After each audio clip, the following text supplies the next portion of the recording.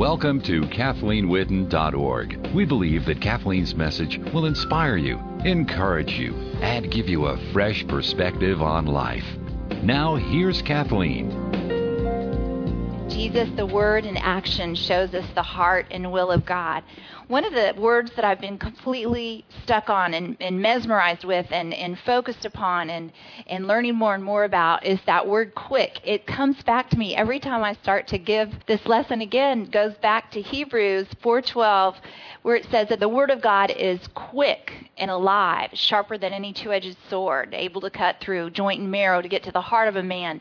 But that word quick, I looked it up in the dictionary today, and I just want you to think about that this is talking about God's Word, and that this is the word that was chosen to describe God's Word, quick, and it means alive, to produce, restore, create, living young, invigorate, increase life physically, and doing with great powers.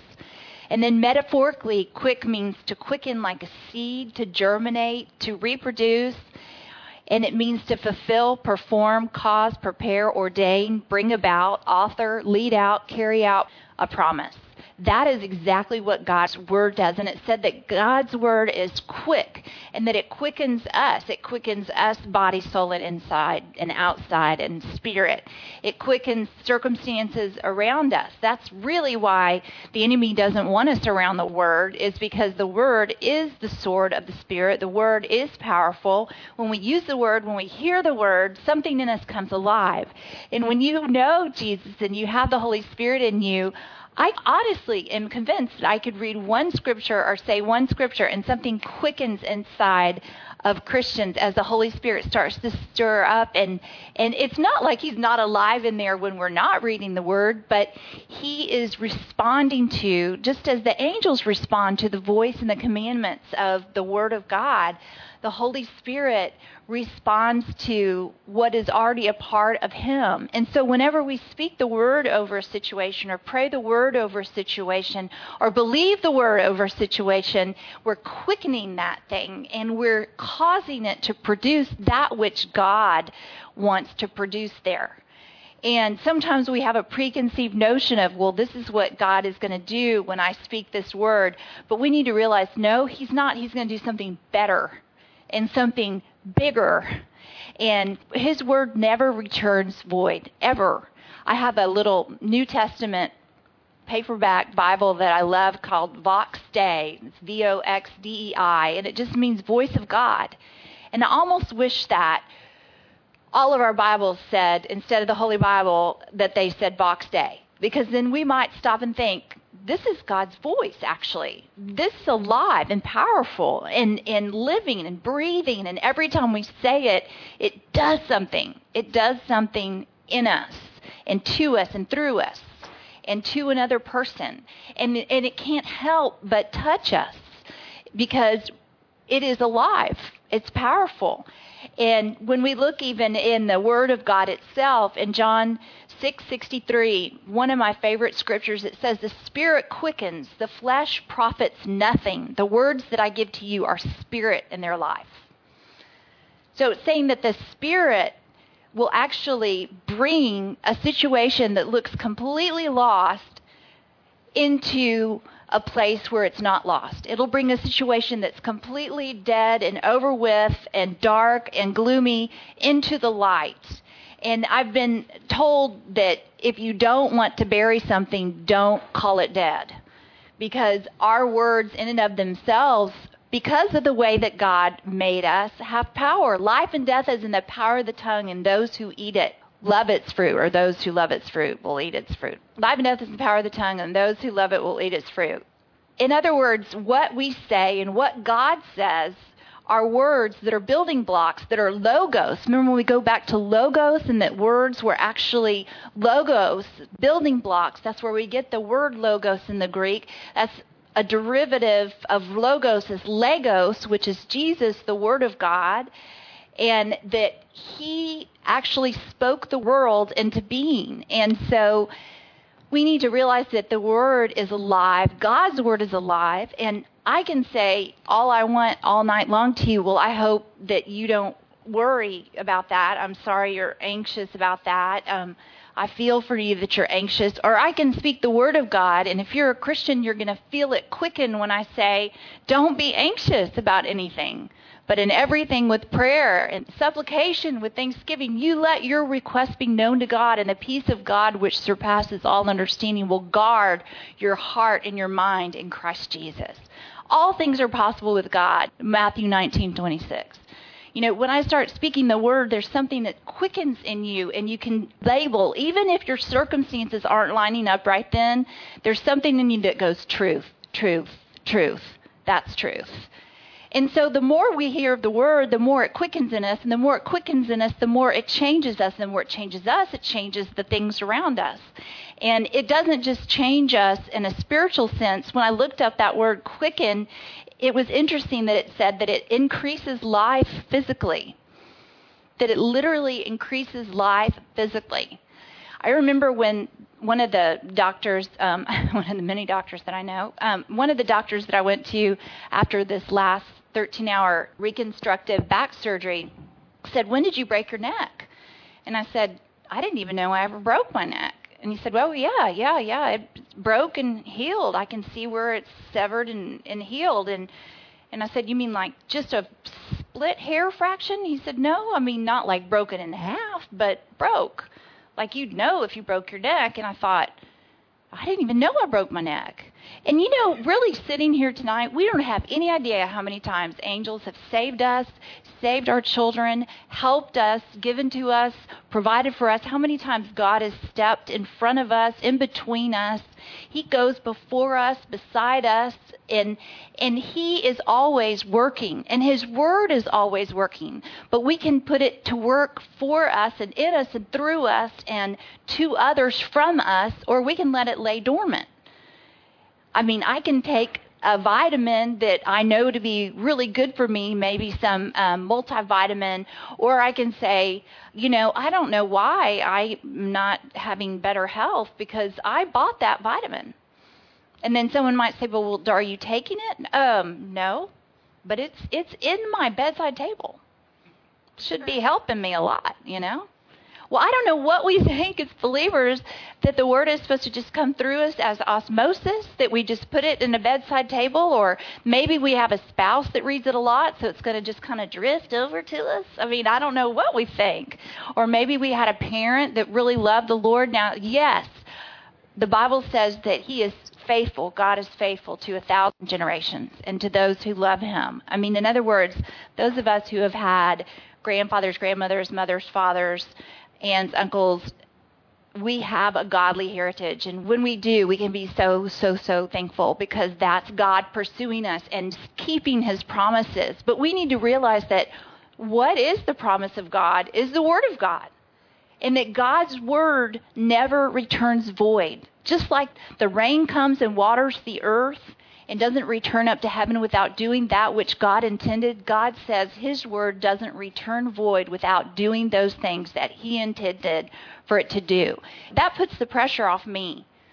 You know, I used to get kind of nervous when people would come up for prayer, especially for specific things, because I'd think, you know, am I going to look like I'm not faithful, or I don't have enough faith if this thing doesn't happen right away the way that they want it to happen? And now I realize I'm just giving out the Word. If I pray, I just pray the Word. I was at a church in Georgia, and there were all these people kind of stumbling, well, yeah, I'll just say it as it is, kind of stumbling over their words and their prayers and trying to explain and re-explain and tell God exactly what was going on medically. And finally I just said, I can't do this. And I just started praying the Word.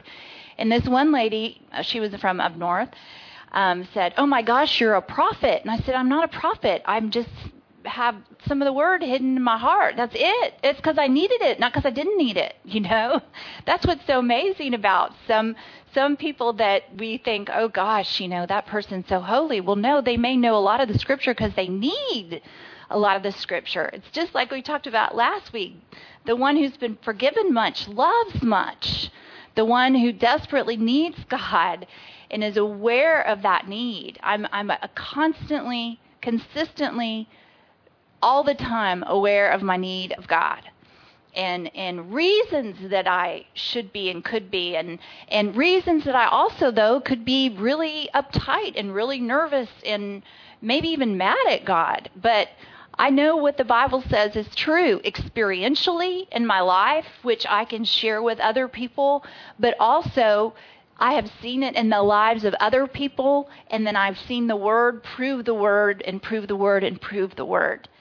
And I know the power of the Word of God. And so even though I have very few people in my life saying, Kathleen, speak the Word out loud. What I'm saying, though, is that we don't have, in our world, most of us saying the Word is alive, and it says that it's a sword, and it says that the sword has to come out of the mouth, and that Jesus used it that way. He didn't just think, devil, go away, devil, go away, go away, go away. You know, when he was dragged into the wilderness by the Holy Spirit, by the way, to be tested, because God will test us, but he will never tempt us. And the enemy, though, decided to tempt him. And it's right after Jesus was blessed and filled with the Spirit. So he was in this situation where he didn't get to eat, didn't get to drink, because that's usually also when the enemy attacks us, is after we've had a blessing and or after we're spiritually, physically, emotionally, mentally, and relationally exhausted. And then that's when he goes for it, because he always kicks us when we're down. He didn't play fair. I mean, he didn't ever say, well, gosh, poor Kathleen, she's had cancer, she had 4 back surgeries, she's had like 4 other structural surgeries and chronic pain. I just need to leave her alone. You know, no, he's going to just go for the gusto in my life and in your life. And the more you want to tell people about the Lord and the more you want to tell people the truth, the more he's going to go after you. And if he's not after you at all tonight and today, whenever you're hearing this message, I would actually be more worried if I wasn't being attacked. I would think, oh, wow, maybe I'm not making any ripples. Whereas I've always joked about the fact that I want, when I get up in the morning, whether it's at 5:30 or 6, I want all the demons in hell and the enemy to go, oh no, you know, she's awake. She's going to do some serious damage. I don't want there to be complacency in hell. Neither do I want there to be complacency in heaven when I go to be with the Lord. I don't want them to be like, now your name is what? You were, oh yeah, that's right. Okay, yeah. Sunday school, 4 years old. That's right. You colored, pictured Jesus and smiled. Oh, okay, great. You know, and I'm being silly and I'm being facetious, but at the same time, I want us to feel better sometimes about the times that we feel like, oh my gosh, I just stood up from the last wave and I just got smacked in the face with another one. You know, being vertically challenged, I can say that when we would go to the coast, I would always appreciate when my dad would lift me up in his arms above the waves, because I would get smacked at the first sandbar, before the first sandbar, and just completely eyes filled with, you know, salt water. And I needed my dad to hold me up above the waves. And that's what the Word of God does. It's not that you're not in the waves. It's not that you're not going through the waves. But the Word will literally hold you above the breaker. It will hold you to where you can feel how wet and cold the water is.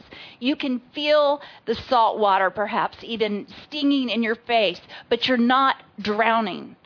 And there's a complete difference knowing that you're a little kid walking up through the waves, and here comes a big one, and you've got a hold of your dad's hand, and he's going to lift you above it. That's a really different feeling, because then you can even almost get that kind of like danger thrill seeking kind of giggle, like little kids get, like, okay, let's go. Yeah, bring it on. And they get really, really full of themselves when they know that they've got something backing them up. There's definitely times that I have really just thought, you know, I've got God, I've got the Word, I've got Jesus. What do I have to fear? And I thought, you know, that's a really kind of full of myself thing to say. And then I realized, well, no, that's what the Word says. If God be for me, who be against me?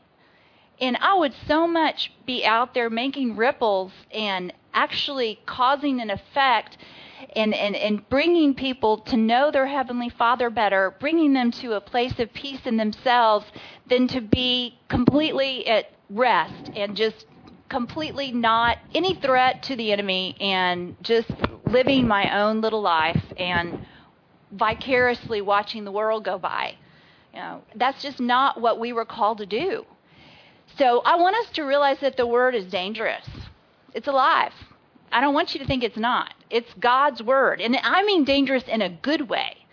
When a person is full of life or personality, you don't walk all over them. And when a person is intelligent and you're having a conversation with them and you don't just insult them. Well, how much more God? God is alive. He's not a little vitamin bottle in our dresser next to our table. As dusty as that Bible can get, it is alive. You open it up. You start saying any scripture. I don't care if it's cheap. If it's, the Lord is my shepherd, I shall not want. He maketh me lay down by green pastures. He leads me beside still waters. I don't care if it's something that simple or even you might think that deep. God is going to move and activate in his word, whatever it is. So if you ever don't know what to say to someone or you don't know how to pray over someone, just get the Bible out and pray the word. Get the Bible out and pray the word. It will never return void, ever. God's word has so much life in it. And Jesus, the word in action, is his heart and the will of God. A testament is a will. And in the Old Testament, we saw the will of God being interpreted by men.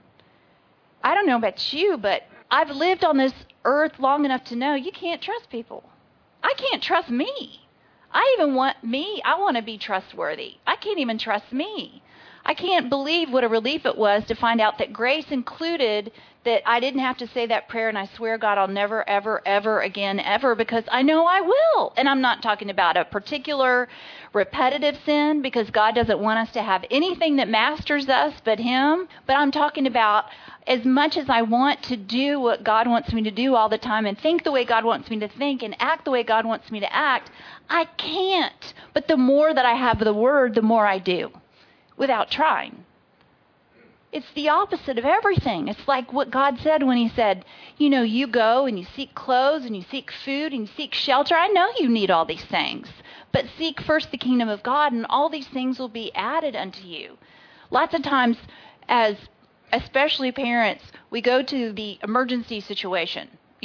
Whatever is the most emergency fire, we're going to put that out. And God really doesn't even want us to be like that. He wants us to go to him and say, going to you first, and I'm going to trust you to just take care of this situation, show me what to do, what's the next step, and he always has spoken to me through his word.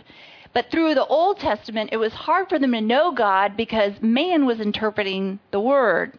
God wasn't interpreting the word. He was speaking through prophets who would then speak to the people. He was speaking through the law to show the people that they couldn't do it. The law was set up to show them, you can't do this. It was a perfect place and a perfect world in the Garden of Eden, and God didn't even intend for man to die. And man is the one that gave over his authority and his reign and gave away this place, this perfect situation that God had intended, where God and man's fellowship wouldn't have to be broken at all, where they could walk together in the cool of the day. I think about that and I think, gosh, Adam, you're so lucky. And then I realize, wow, wait, we have that. We can walk with God in the cool of the day. We can walk with God in the warmth of the morning. We can talk with God in the middle of the night. We can have that unbroken fellowship. What breaks it? I'm going to say sin, but I'm going to say something that's going to make more sense to you. Fear. You know that fear really is Satan's calling card? It really is. When we let fear in, that's what pushes love out. Really, fear is the opposite of love, not hate. It's really fear.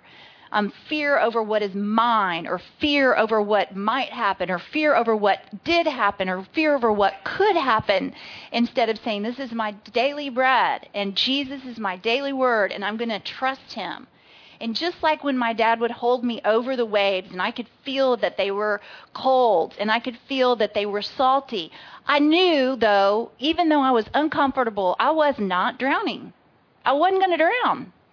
Even though maybe one would smack me right in the face, I still wasn't going to drown because God wasn't going to let me.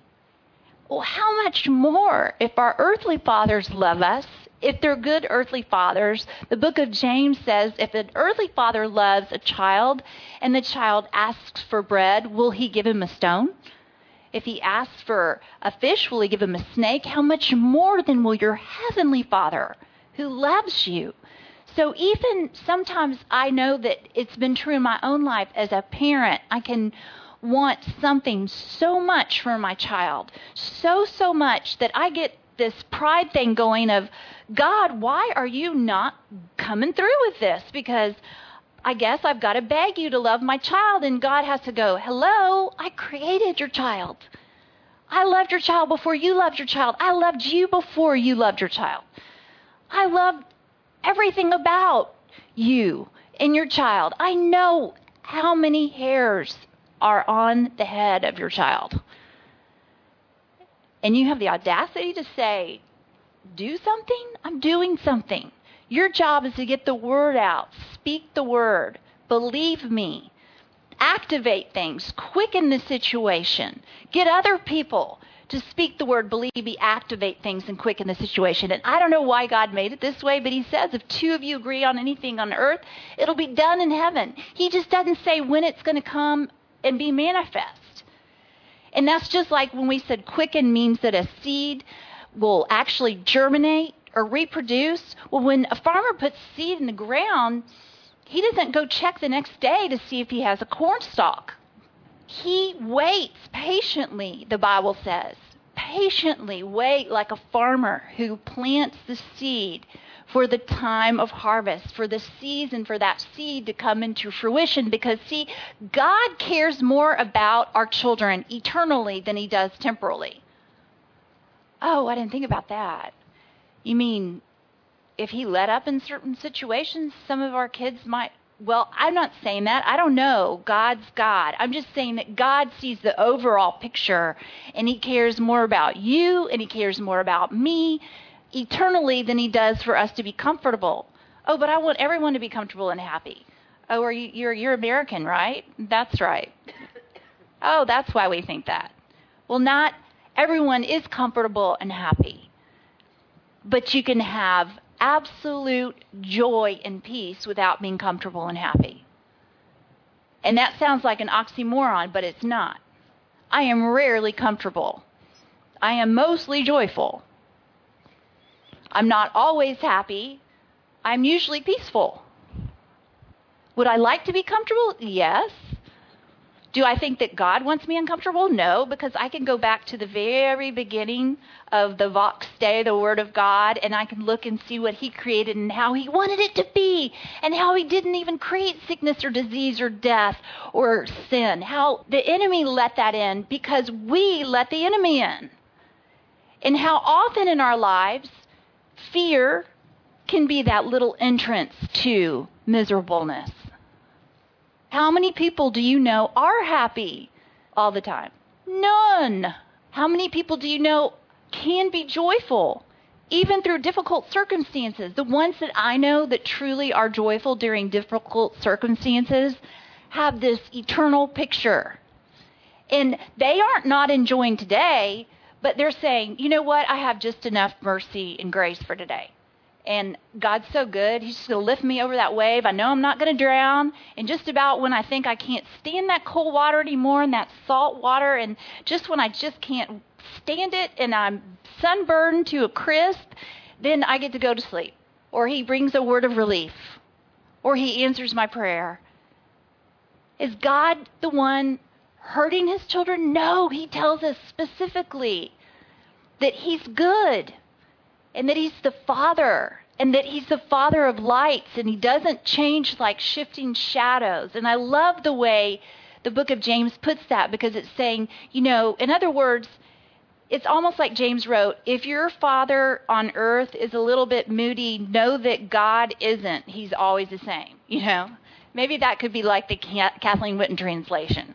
And we all have been around people where we feel like we measure up, then we don't measure up. We measure up, we don't measure up. Or they're happy and they're not happy. Or maybe they're just a little bit moody. God's not like that. Every time you go back to him, he's the same, the same, the same, the same, the same. If you messed up today, he loves you. If you did everything right today, he loves you. If you have all your goals and all of your priorities in a row, he loves you. If you haven't cleaned your closets out in 10 years, he loves you. He loves you. He's not going to love us anymore. But we can fulfill our purpose in him and have deeper contentment, deeper satisfaction, deeper joy. The more we know him, the more we read his word, then the more we walk with him. It's really a favor to us. But then again, we're all attached as one body, so it affects the rest of us out here too. So guess what? When even just one of you decides, I'm not living for God today. It could affect me. I keep trying to show my 9-year-old that. He didn't get to go to a little party, a birthday party for a friend of his in his class, and this little boy was so excited about this party, and I'm just going to be honest, and Storm got in trouble, and we told him that morning, if you get in trouble, you're not going to the party. It affected not just Storm, it really affected the little boy, because he could only invite a certain amount of people. Who are you affecting today when you're saying, I'm just hurting myself? Well, Jesus loves me and I'm just hurting myself. Well, I'm just hurting myself and my spouse. Okay, that's right. Well, and our dog. Well, and my children. No, it is multiplicity of people. There are any number of people that are affected by the good things we do and the things that aren't. The God things that we do and the things that aren't. If we're believing or not believing. It is such an amazing thing for me to even just walk through the grocery store. And sometimes I'll do this. I'll really be looking at my list, which, I used to be really good about writing it all out on the computer and stuff. And now I'm happy to get it on like 3 or 4 different stickums. And I'm happy to get 3 of the 4 different stickums into the grocery store so that we just have something that was on the list. So I can say, well, I did get Cheerios. I just didn't see any of the other things y'all wrote earlier. The sticky came off. I will look around in the grocery store at people's faces. It is sad to me. It is so sad to me to look at the color and look at the selection, look at the foods that we have. And most of the people in the store can buy the foods that they're coming in for. And even those that can't have ability to buy. And they have a face on like you would not believe. And I remember at one point in my life when this wasn't too long ago, and I won't say which child, but I looked at one of my children and I said, what is it going to take to make you happy? Because I realized, if this was going well, then this wasn't. And if this was going well, then this wasn't. And if this was going well, then this might not. And if this might not be going well, even though it was going well, it doesn't mean it's still going to keep going well. Are you a child like that? A child of God that is just constantly worried and fearful? We need to take the Word of God and put it in our hearts and hide it in our hearts. So often we'll pray a prayer of like, God, just don't let me sin anymore. I don't want to sin against you. I really, really love you. And the Bible says, I'll tell you how not to sin. Hide the Word of God in your heart. It says, I hide the Word of God in my heart so that I might not sin against thee. It's all about the Word because the Word is alive. So in the Old Testament, we got the Word interpreted for us. And that's why we have this like missing pictures of God. We have this little bits of, you can see who God really is, but then all of a sudden it doesn't look right. And then you can see, because everything was blamed on God. There was no manifestation or teaching about the enemy. Jesus came and did that. It always cracks me up when people say, well, I just really don't like to talk about the devil. If we can just skip that. Well, then don't read the New Testament. Don't read any words in red. Because he's the one, Jesus is the one that said, hey, let me tell you, John 10:10, it's the thief that comes to kill, steal, and destroy. I came that you might have life and life abundant. I'm going to show you that in the beginning there was evil and there was good, and God is good, and I am good, and I am God's son. And if something bad is happening to you, it's not from God, because God's a good Heavenly Father. And he started using examples so that people would understand. And so in the New Testament, God started imparting to us the picture of God. And so when we read the New Testament, we read about Jesus, and that's why I named this Jesus in Action Reveals the Heart and Will of God. Because Jesus in action shows us what God is really like, so that we don't have to sit back anymore and wonder, I really wonder what God is really like. I wonder if he's really mad at me, or wonder if he even knows that my child is sick. Well, look at Jesus. Jesus said, don't stop any of the little children from coming to me. Theirs is the kingdom of heaven. You can't even enter the kingdom of heaven unless you become like a little child. If we ever wonder about Jesus caring about someone, think about the lengths that he went to save those who not only didn't deserve it, but they were filled with demonic forces. Oh, she said demons again. Get her out of the church. We've got to see that the Word of God is alive. In the New Testament, Jesus interprets himself by saying, here I am. Here am I. I am God. And that's what made all the religious people so mad, because it was like, wait, excuse me, you don't fit my picture and you don't fit my rules. And I wash my hands this many times a day, and I'm also head of XYZ committee, and if you come rocking things around, then our committee may, become defunct, and so we need you to go on and leave town. See, the real words of Christ shake things up. They will shake up your family, but it'll reshift it into something beautiful. It may shake you up on the inside, but it may make you realize, I don't want fear in my life anymore. I know where it's from now, and I'm not going to take it. I was speaking with someone not too long ago who you could have never, ever perceived that they were an anxious person, and yet plagued their entire life up until what looked to be the worst part of their life with fear and anxiety. And so from the outside looking in, it was like, oh gosh, this person had such a great life. And then at the end of the life, it's just so sad. And why does God let that happen? And this is terrible. This person was in perfect peace at the end of life. Spent a lot of life full of anxiety and fear. We don't know everything. Matter of fact, I would proclaim more that I know very little. And what I do know is the Word. And that's why I have confidence to share the Word. It's not because I think I'm so tall, because I'm not, or I think I'm so smart, because I'm not, or I think I never mess up on the English language, because I do. Ain't you hearing me? Okay, I just said that to make my mom freak out. She's like, I don't know why those people have to say ain't and can't. Why can't they just speak right? She's from East Texas. It's amazing, though, even though the Old Testament was interpreted by man, and we had the law to interpret God's will to us, even though it was more just saying, look, by the law, I'm showing you that you can't do this by yourself. You're going to have to keep sacrificing and sacrificing and sacrificing and asking for forgiveness and having all these festivals and doing things over and over again and washing the same things and making sure things are clean. And the priests are going to have bell on their robes, because if they don't do everything exactly right, they're going to drop dead, and we're going to have to actually pull them. We're going to know when the bells stop ringing so that we can pull them out of the Holy of Holies, because we can't go in the Holy of Holies because we're not holy. Well, that was normal for them. And we need to realize that that whole thing was pointing to Jesus Christ, who says, I'm holy. And then he died for us, one-time sacrifice, pure Lamb of God, just like the Passover lamb. So that when we receive his blood, his sacrifice, death passes us over, just like Passover. He fulfilled every festival. He fulfilled every law.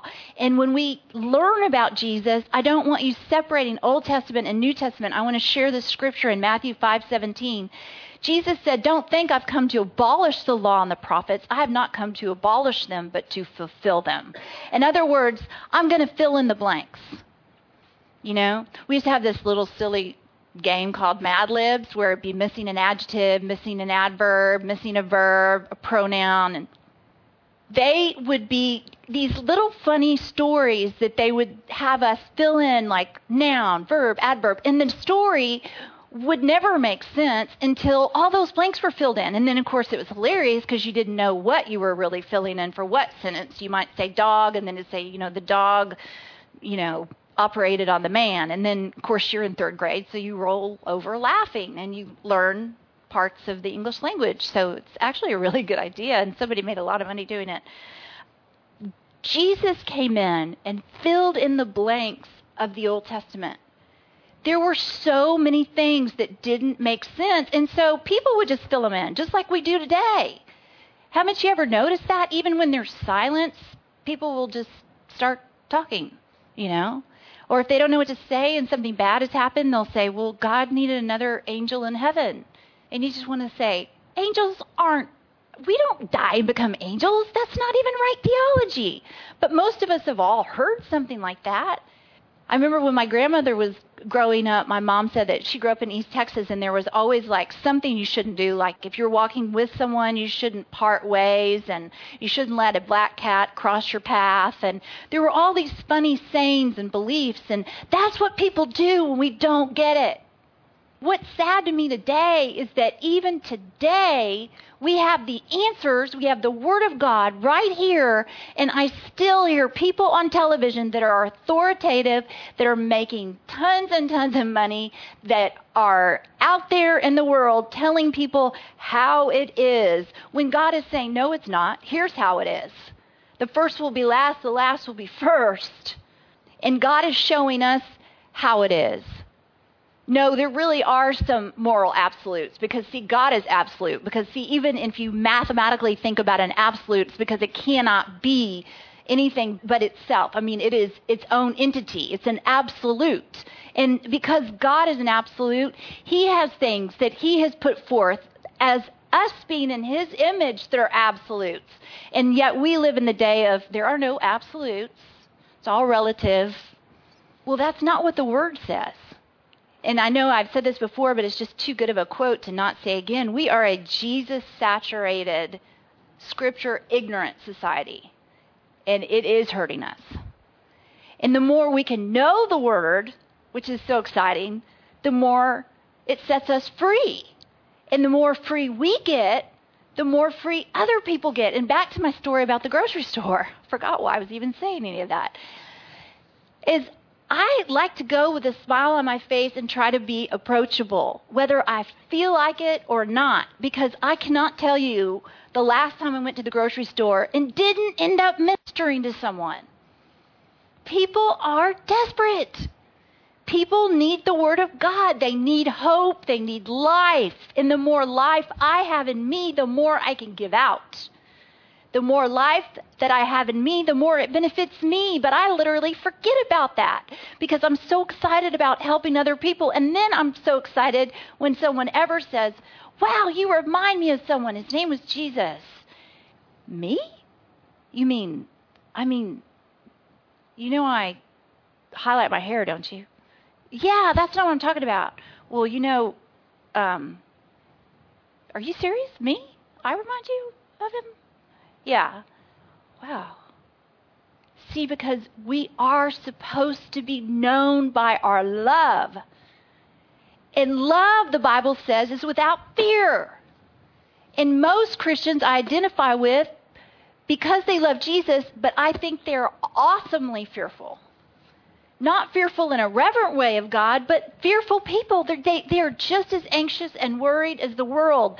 Instead of saying, if God be for me, who can be against me? I'm getting this Bible out. I'm dusting it off. I'm speaking the word out loud. God is my portion forever. He is my inheritance.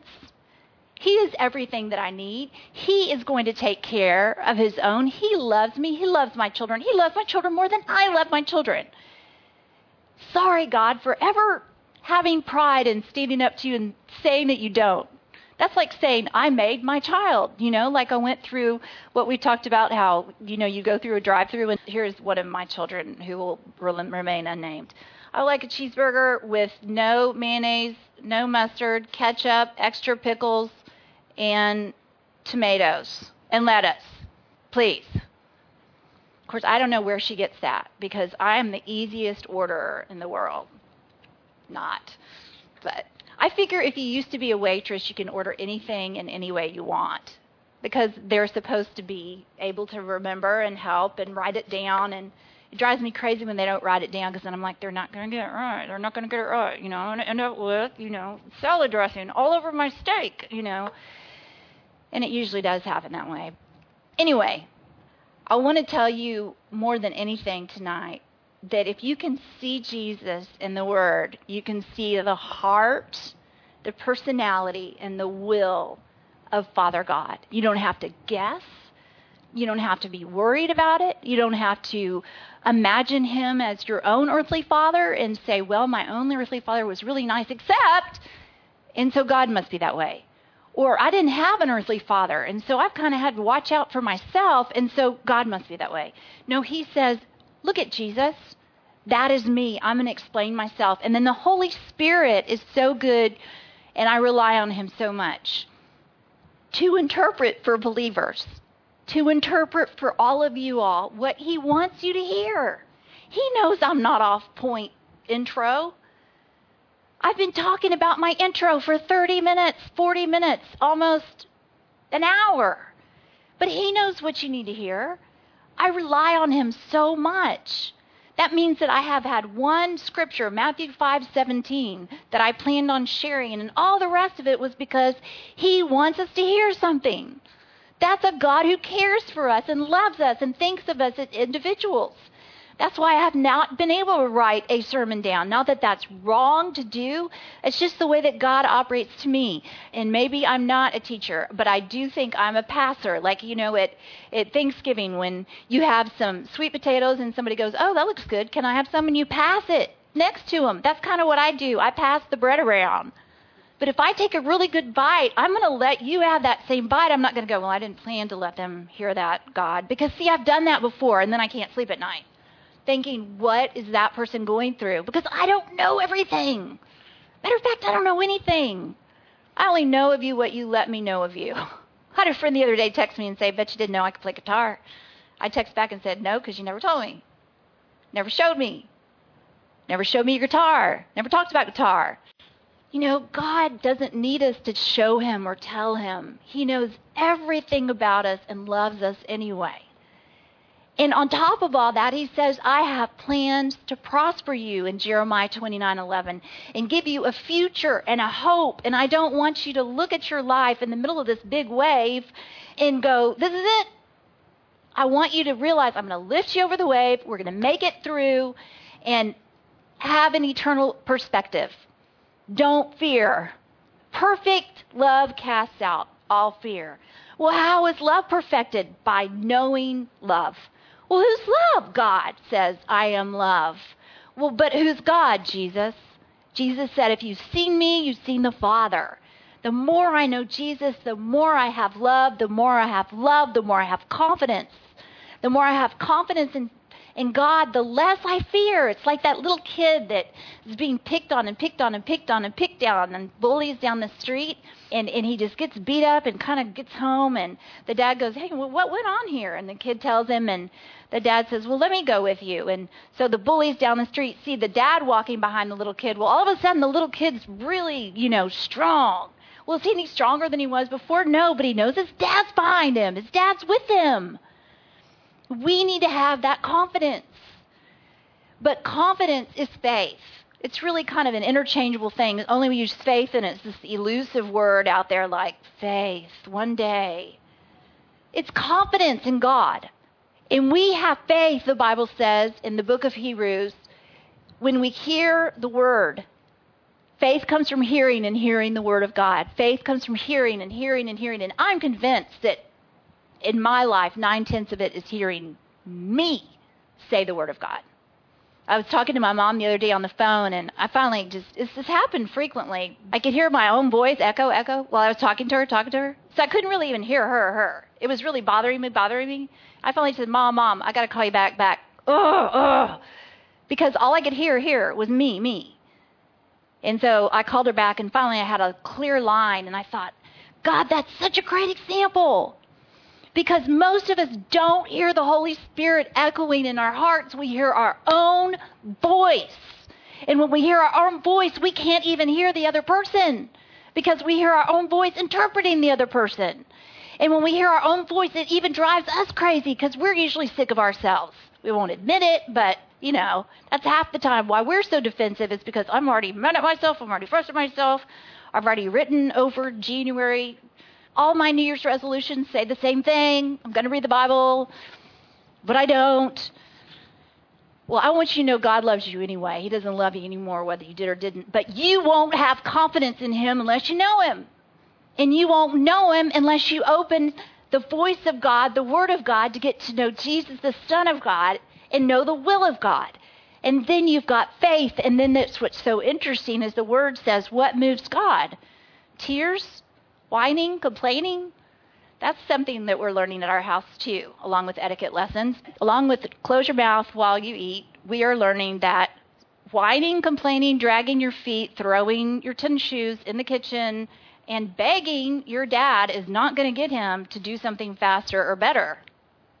The Word says that God is moved by faith. And it says in the book of Galatians that faith is activated by love. And I couldn't tell you exactly scientifically why our heater's not working, but it has something to do with like a valve and a fuse. And the guy just finally got it down to this. He goes, ma'am, the valve, the fuse. Finally, he just goes, look, if you don't have the valve working and the fuse working, then your heater's not working. You got to have them both working. And I was like, okay, great. That's the same thing. If you don't have love working, faith's not going to work. That's why the Bible says that if I don't have love, I can have the faith that will move mountains. And I can give away everything I have to the poor. And I can have the voice of the angels. But without love, I'm nothing. I've gained nothing. What motivates God is saying, I love you. He's already saying it to us. He wants to hear it back to him. He wants us to believe in him, to trust in his word, regardless of what we see or feel. That's hard. Yeah, it is kind of hard, isn't it? And that's why we have so many examples in here of people past the possibility of the Word of God being fulfilled in their life, and then the Word being fulfilled when they didn't give up. And even some of them took the wrong path, and God still fulfilled the Word in their life. And we need to have hope in that. Most of them, because they weren't perfect. There was only one, Jesus Christ, who's the Word of God. And he's here tonight. He's speaking to you tonight. Sometimes people go, well, why do you prepare if you don't end up saying half of anything you ever prepare to say? Spend time with the Word. Just to have confidence. To have confidence I can hear him. That he can put the brakes on me and turn me the other way. Do you hear the Holy Spirit, or do you hear your own voice echoing? Your own voice is a really lonely, desolate, depressing thing to hear. The Word of God is an inspiring, true, alive, activating thing to hear. We need to be speaking the Word to ourselves, to our circumstances, over us, even in the simplest ways.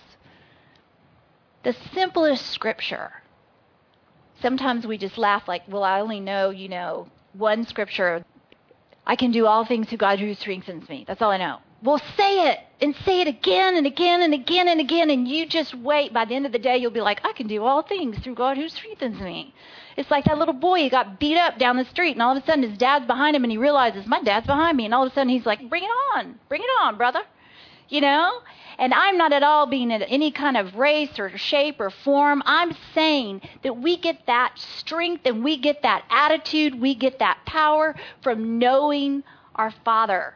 So that cancer is not some big, giant, scary word, or stocks falling isn't some big, giant, scary word, or even this is what your kid just did today isn't some big, giant, scary phone call.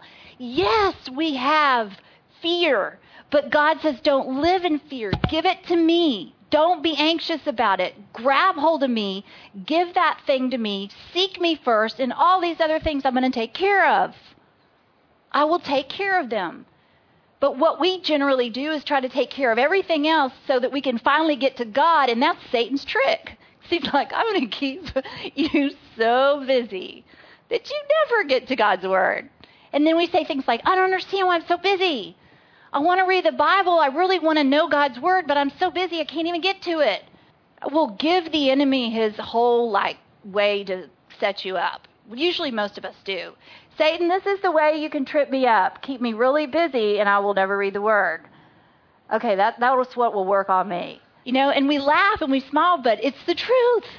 And so then Satan goes, I don't even have to do anything with this one except for just keep him busy, So I throw a lot of good things at him, kind of throw some bad, kind of, not God things, just kind of good things, just busy things, busy. So they're busy. So they don't know the word, so they won't be at all powerful. And if they're not powerful, they won't make a difference in the world. And they don't make a difference in the world. That's just one less person I have to worry about. Are you dangerous for Christ? And I'm not talking about, are you a missionary? My daughter has that in her heart. She wants to be a missionary. She's talking about going to Latvia now. She just got back from Peru last summer. I had another mother go, you let her go to Peru instead of camp? And I said, yes. And she said, well, you let her go to Peru with who? And I said, well, she had a backpack. And I was in a hurry, and I didn't realize that, I didn't say, well, it was a group out of Oklahoma, and I hadn't had time to do that because I was already ministering to someone at the grocery store, so I was racing home to get home for my 9-year-old. So I said, no, she didn't go by herself. She had a backpack, but I'll talk to you later.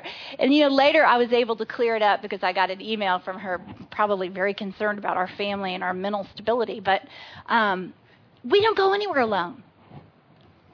But we don't need to be missionaries and be the best and the greatest. And we are given the measure of faith that we need to accomplish that which God already wrote about us in his book of life before the creation of the world.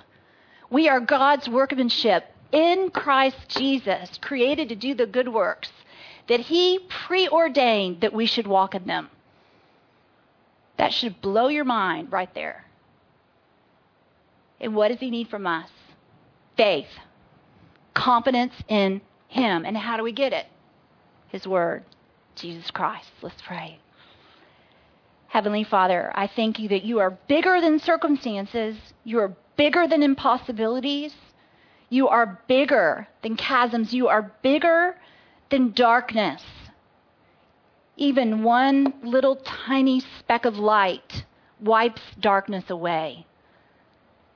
Lord, I ask that every single one of us would be lights in the area that you have us. You have preordained for us to be in this generation, in this time, in this place, in this city, in this area, with our families, all of those things so that we can fulfill the purpose for which you have sent us. Help us, God, to know how weak we are so that you can be strong. Help us, God, not to know our own strengths, but to know yours. Help us, God, to seek first the kingdom of God and all of his righteousness and his kingdom, and to know without a doubt that all these other things that we're seeking will be added unto that. I praise you, God, for your word, your truth, your life, and your love. And I thank you, God, that Jesus says, if you've seen me, you've seen the Father. And what a gentle, delightful, creative, amazing, perfect, loving, human God was for us. We just thank you, Father, that we can know you through your Son. Amen. We hope that you've enjoyed Kathleen's message. To order a copy of this and other messages, please call us in San Antonio, Texas at 210-822-5500 or toll free outside the San Antonio area, 877-397-7773. That's 1-877-397-7773. Visit our website, KathleenWhitten.org, KathleenWhitten.org. Thank you.